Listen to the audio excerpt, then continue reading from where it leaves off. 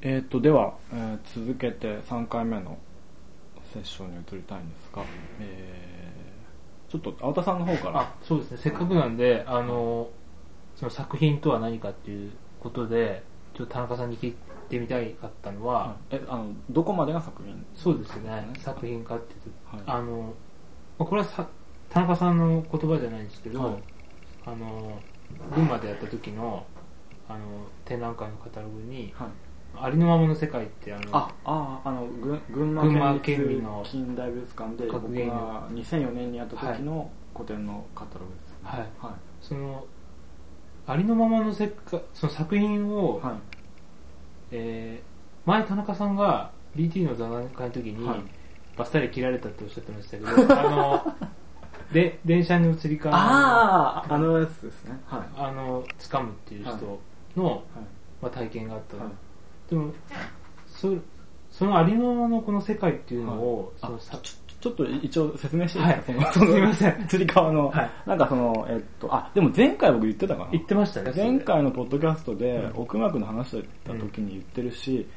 実は1月の終わりぐらい、2009年の1月の終わりぐらいに出る、真夜中って雑誌があるんですけど、はいはい、リトルモアがやって、はい、そこにそれも書いてるので、書いてるんですね。はい、興味ある人に読んでくださいってことで。はい、そのありのまま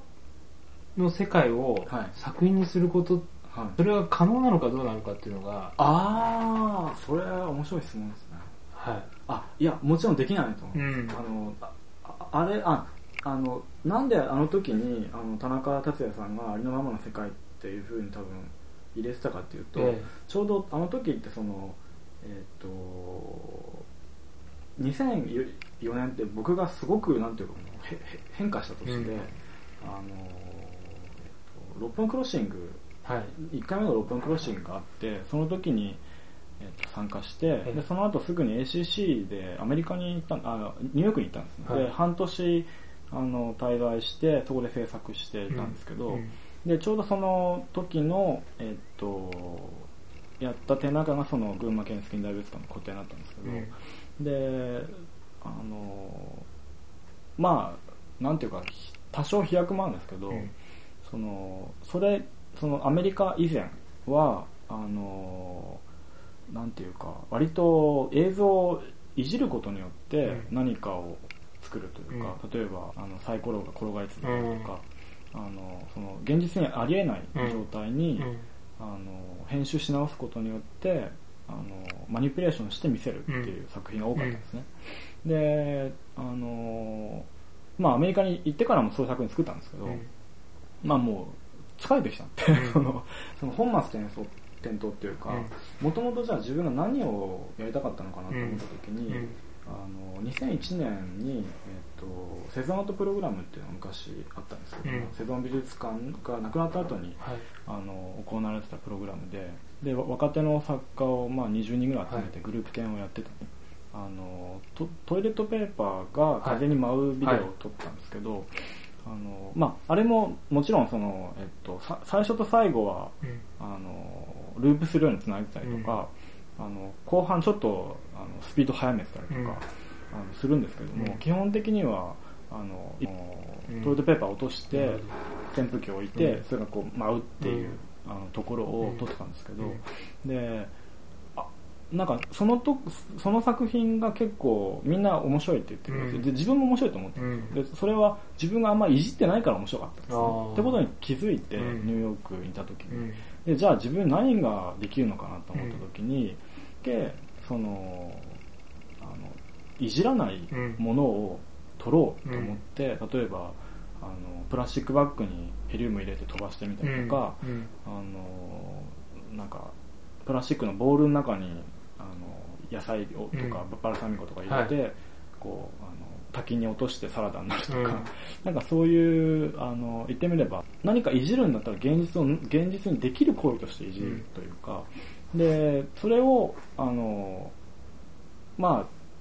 なんつったらいいかな、そのままの、そうですね、そのままの状態、リテラルな複雑なものを自分の作品の中に作品としてそのまま見せるっていう意味で、ありのままの状態を多分達也さんにすごい喋ってたんですよね。なるほどなるほど。で多分それが残って、うんそういう風に多分使われてたんですけど、そうなったんですね。ただ実際はもちろんありのままというか現実に起きている出来事の方がはるかに複雑だと思うので、それを美術館の中で例えばやったりしても、なんていうか落とされて切り捨てられてしまう部分が多すぎて、はいはい、そのままにはもちろんならないので、ありのままの状態の面白さの方が、面白さに惹かれる反面、それをそのまま見せようとはもちろん思わないですよね。田中さんがその引き受けているその世の中の複雑さと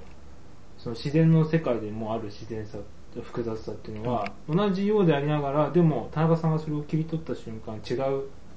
ものでもあるわけですよね。なんかそれはすごく面白いことなような気がしていて、その自然のでも自然で行われている、自然、要は僕らがこう自然を見て綺麗だなと思ったりするのと、作品ってなんか僕は違うような気がするんですけど、それは全然違いますよね。そうですね、でもその起こっている状況同じというか、例えばトイレットペーパーが舞うことであっても、別にこう道を歩いてたらまたそれに近い状況があるかもそうですね、しれない、けども作品にするって瞬間、なんかそれを自分のそのリテラルのこう複雑さをこう自分の中で引き受けていながらも、そういうことか。そうですよね。でもそうでもないですか。むしろでも自然の状態とも近い感じなんですか。いや結局なんだろう、単純にたまたま偶然トイレットペーパーが舞ってるのを見つけた時と、それを撮影して、切り取った場合では結局その出会い方の違いがあります、美術館に何かを見に行こうとして、トイレットペーパーが舞ってるビデオが流れてるっていうのと、予想もしないで、ただどっかなんか H&M に買い物に行こうとって言って歩いてる時に突然トイレットペーパーが舞ってるのを見つけたっていう体験は、多分それ以前以後の期待度からして全く別だと思うんですよね、より作品に出会う体験よりも豊かになるんじゃないかなと思うんですよ。だけれどもそのトイレットペーパーに関しては結構古いので、無自覚に撮ってる部分もあるかなとも言えないんですけど、でも同じような出来事として、見せられないかなとは思ってるんですよね、だから期待してないものに突然出会った時の面白さとか、あるいは何かしらの出来事を保存するわけじゃないですか、作品って。保存した状態で、何度も見れる状態にするっていうか、で保存して見せるっていう、例えば魚を釣って新鮮なうちにさばいて、料理に出すっていうような、多分僕がやろうと思ってるのは料理人的な作業っていうか、それをどう整理したら見やすいのかなとか、どう整理したら美味しくなるのかなっていう、あるいはさらに醤油をつけた時に美味しくなる、加えられる可能性もあるわけじゃないですか、美術館で見せるとか、あるいは美術館じゃない廃屋で見せるとか、そういうシチュエーションも絡んでくると思うので、それでよくだから美術館に展示するっていうことがね、田中さんも言ってましたけど、墓場的なところで捉えられる時もありますよね。そうですね。でもそれってどう思います？2つのことがあると思うんですけど、1つはコレクションとして収蔵されて、それで展示されている場合と、例えば新作として依頼されて美術館に展示する場合と多分ちょっと違うと思うんですけど、どっちを特に思ってますか？コレクションですよね。コレクションになると、コレクションってなんか墓場っぽい感じは、みんなよく具体のそうですね、ああいうものとか見ると本当にその時の行為はもう切り離されて、もうそのものだけが歴史的な資料とか、なんかそれこそ証拠品みたいに見えちゃいますよね、あれは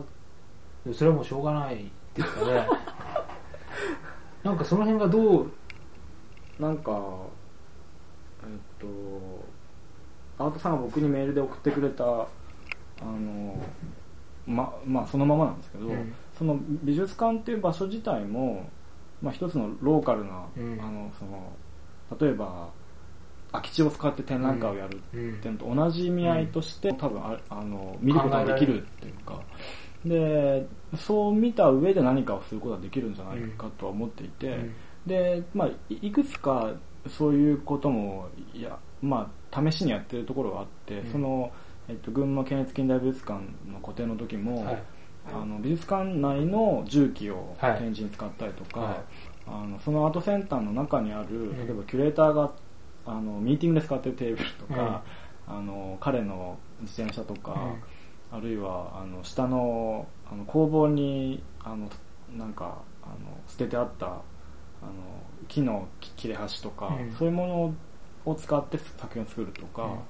そこで見つけたもので何かを作るっていうことによって空き地とか廃屋でやるのと同じようなものとして見ようとしてたんですよね、その時は。ただそれはやっぱり新作だからできるわけで、そうですよね。それがその今言ってた作品が東京都現代美術館にコレクションとして入ったんですよね。ああ、そうですか。でフランスではフラックっていう、県立美術館みたいな、県立アートセンターがあって、そのフラックの一つで見せたんですけど、その時はそのフラッグの中のものを使ってたので、それと一緒に展示してたんですね。だけどそのテーブルは持って帰ってこれないの、言ってみればその証拠写真として全部、そのテーブルはもともとあった状態に置き直して写真を撮ったりとか、あるいはその美術アートセンターのカタログも使ってるので、カタログが置かれてる本棚を写真に撮ったりとかして、でその写真とそれを使って作ったビデオ作品を別バージョンのインスタレーションにして、でそれはまた別の美術館でも見せたんですけど、その状態で、それをコレクションとして収まったっていうか、ででももしかするとですけど、その中に写ってるもの、例えば段ボールだったりとか、そういう工房の風景だったりとか、なんか自転車置き場とか、そういうようなものからピックアップしてるので、変わってしまっても、その美術館とかアートセンターに収まってる限りは、同じようななんか機能として見える可能性は残されてるかなと思ったんですけど、それは見た人がどういうふうに思うかによるので何とも言えないですけど、群馬の今やってるのも、たらいを落とすのも、あれもあの場所で、あれはもともと2007年の笑い亭の時に出してたらいの森使った、森美術館で見せてたたらいを使った、作品があって、それをその群馬の県立美術館、近代美術館に預かっといてもらってでせっかく預かってるので展示しましょうっていうことになったんですけど、で普通だったらそのまま展示しますよね、だけど幸いというか特にたらいの作品に関しては別のアイデアがあって、笑い展森美術館の時に、と違うバージョンになって最終的に出来上がったんです、なのでもともとの状態で撮ったらどうなんだろうと自分の中で思ってて、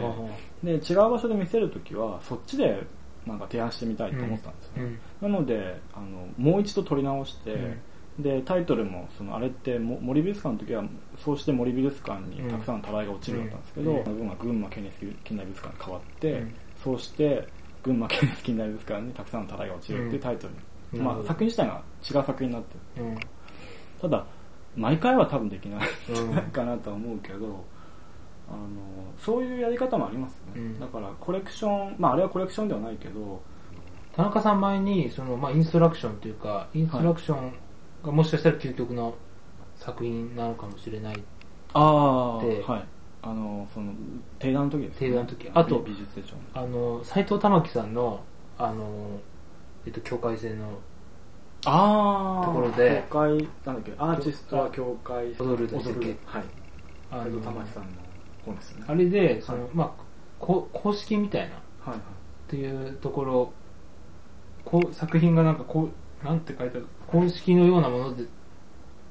それってその田中さんが例えばこうパッとある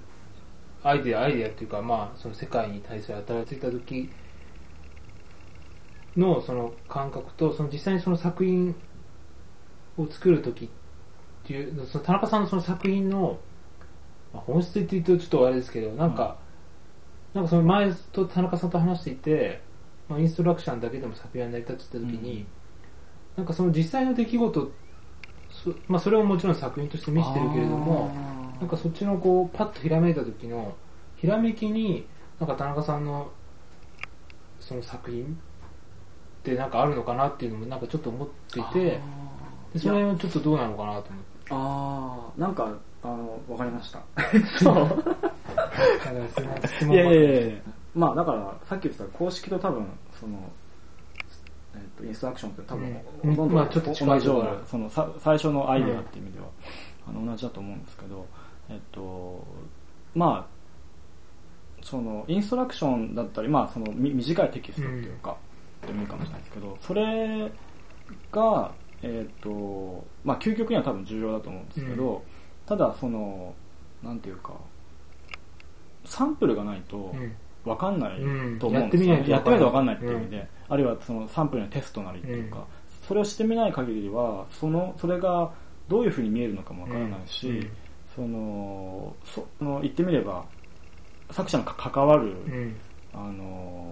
場所が隙間があるっていうか、で僕が多分やれるのはその最初のそういうなんていうか短いテキストなりコンセプトなりインストラクションなりっていうのは僕じゃなくても多分気づけるので、だけどそれを気づいた人がじゃあどう試してみるかっていう意味で、腕の見せ所っていうかで、とはいえその自分が作ったものでさえも、まあ、あくまでサンプルと思った方がいいのかなと思いもう本当ここ1年ぐらいですけど、まあ定談がもうきっかけだったんだけど、そういうふうに思ってて、それはなんでかっていうとその作品自体に対する距離がやっぱりできるだけ鑑賞者と同じ位置にいるようにしたいんですよね、で僕はこういうサンプルを見つけたよっていうような提示の仕方をできた方のが、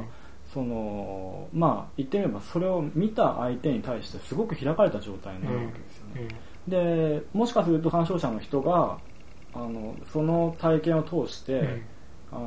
何か同じことではないにしても、違う何かそういうテキストを見つけたときに、それに対してのまあ全く一緒ではないけども何かしらのアプローチができる可能性があるっていうか、そういう状態にはしておきたいなと思って、言語を作るというよりかはもうすでにあるものの中での、まあ、新しい見方っていうんですかね、そうしないとあれですよね、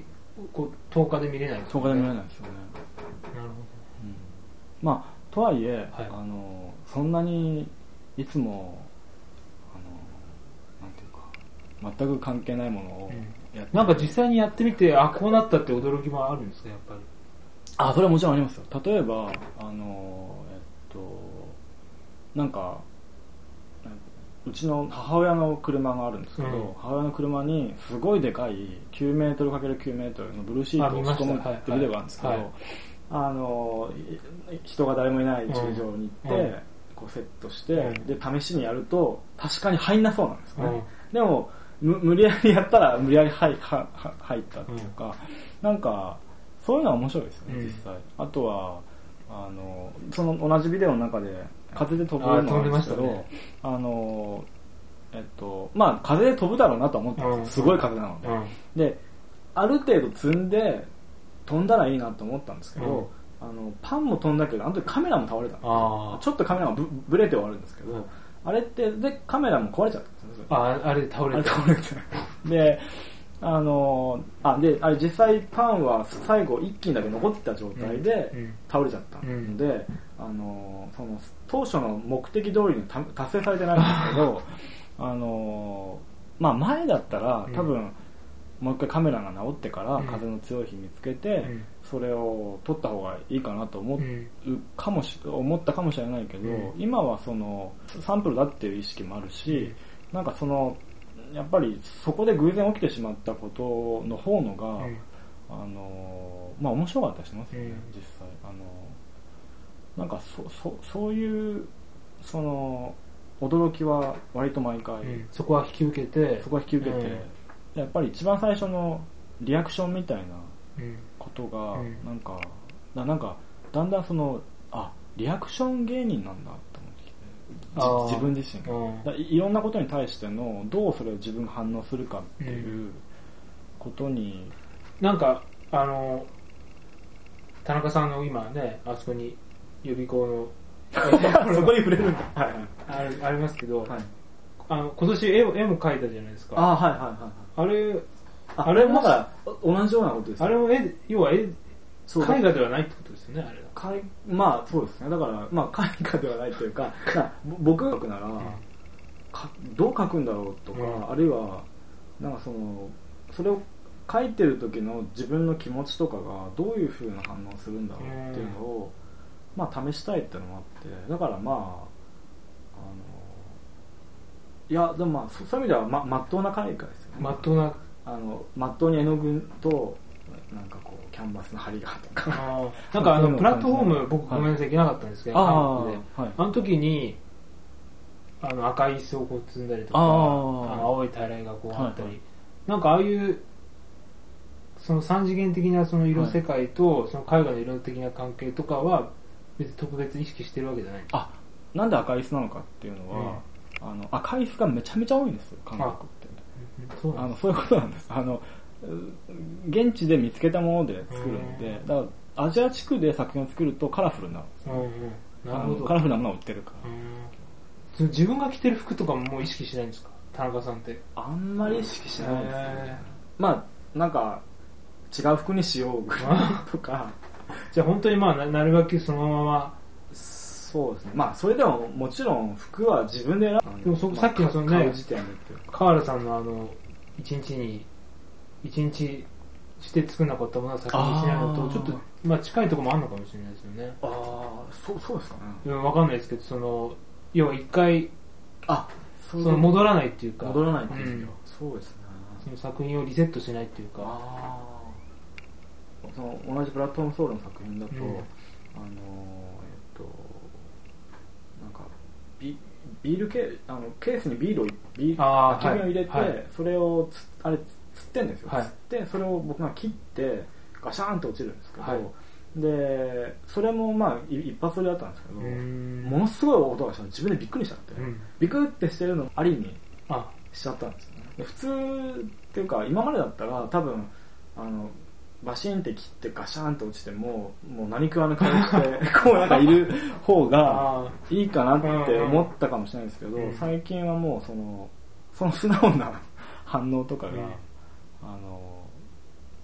なんかありに思えるようで、それがありになる自分が思ってるまあ例えば作品の理想的な形みたいなのが、よりこう垣根がなくなっていく体験がまあ面白かったりもして、なんか僕今だからその話聞いて田中さんがそのまあ公式とかインストラクションのものに面白さを見出しても分かったんですけど、そっちの面白さも僕はすごく関心があるので、なんかそっちも見てみたいですね。だから本当に素直に反応してしまう。そうですね。まあでもなんかそうですね。ただまあもうリアルな反応であったりとか、そのリアクションみたいな部分については、まああんまり言わない方がいいのかなっていうふうには思ってたんですよ。まあそうですよね。言ってみればそう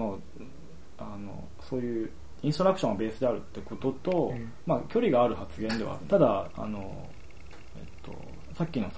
そういう自分がビクって反応したことさえも見せていいっていうのと一緒で、もうまあいいやっていう感じもあるんですよね。なんかニュートンがなんか昔プリズムをやった実験を、まあ、決定実験っていうらしいんですけど、だからつまりもうニュートンはあらかじめこうなるだろうっていうふうに分かっていて、その実験をみんなにやってください、それまでにいっぱいして実験して、でもなんか田中さんもだからそっちに近いのかなと僕は思ってたんですけど、でもなんか今の話聞いてるとそれともまた違うんだなと。そうですね、なんかやっぱりその通りになる、例えば自分が考えた通りになるようなことは意外とやってないんですよね、まあそれはやっぱりその通りになるだろうと思っちゃうから、まあ作る意味がないって思いますもんね、まあそういうものは本当インストラクションだけでいい終わしてるものもあるので、そういうのも結構あるかもなと思います。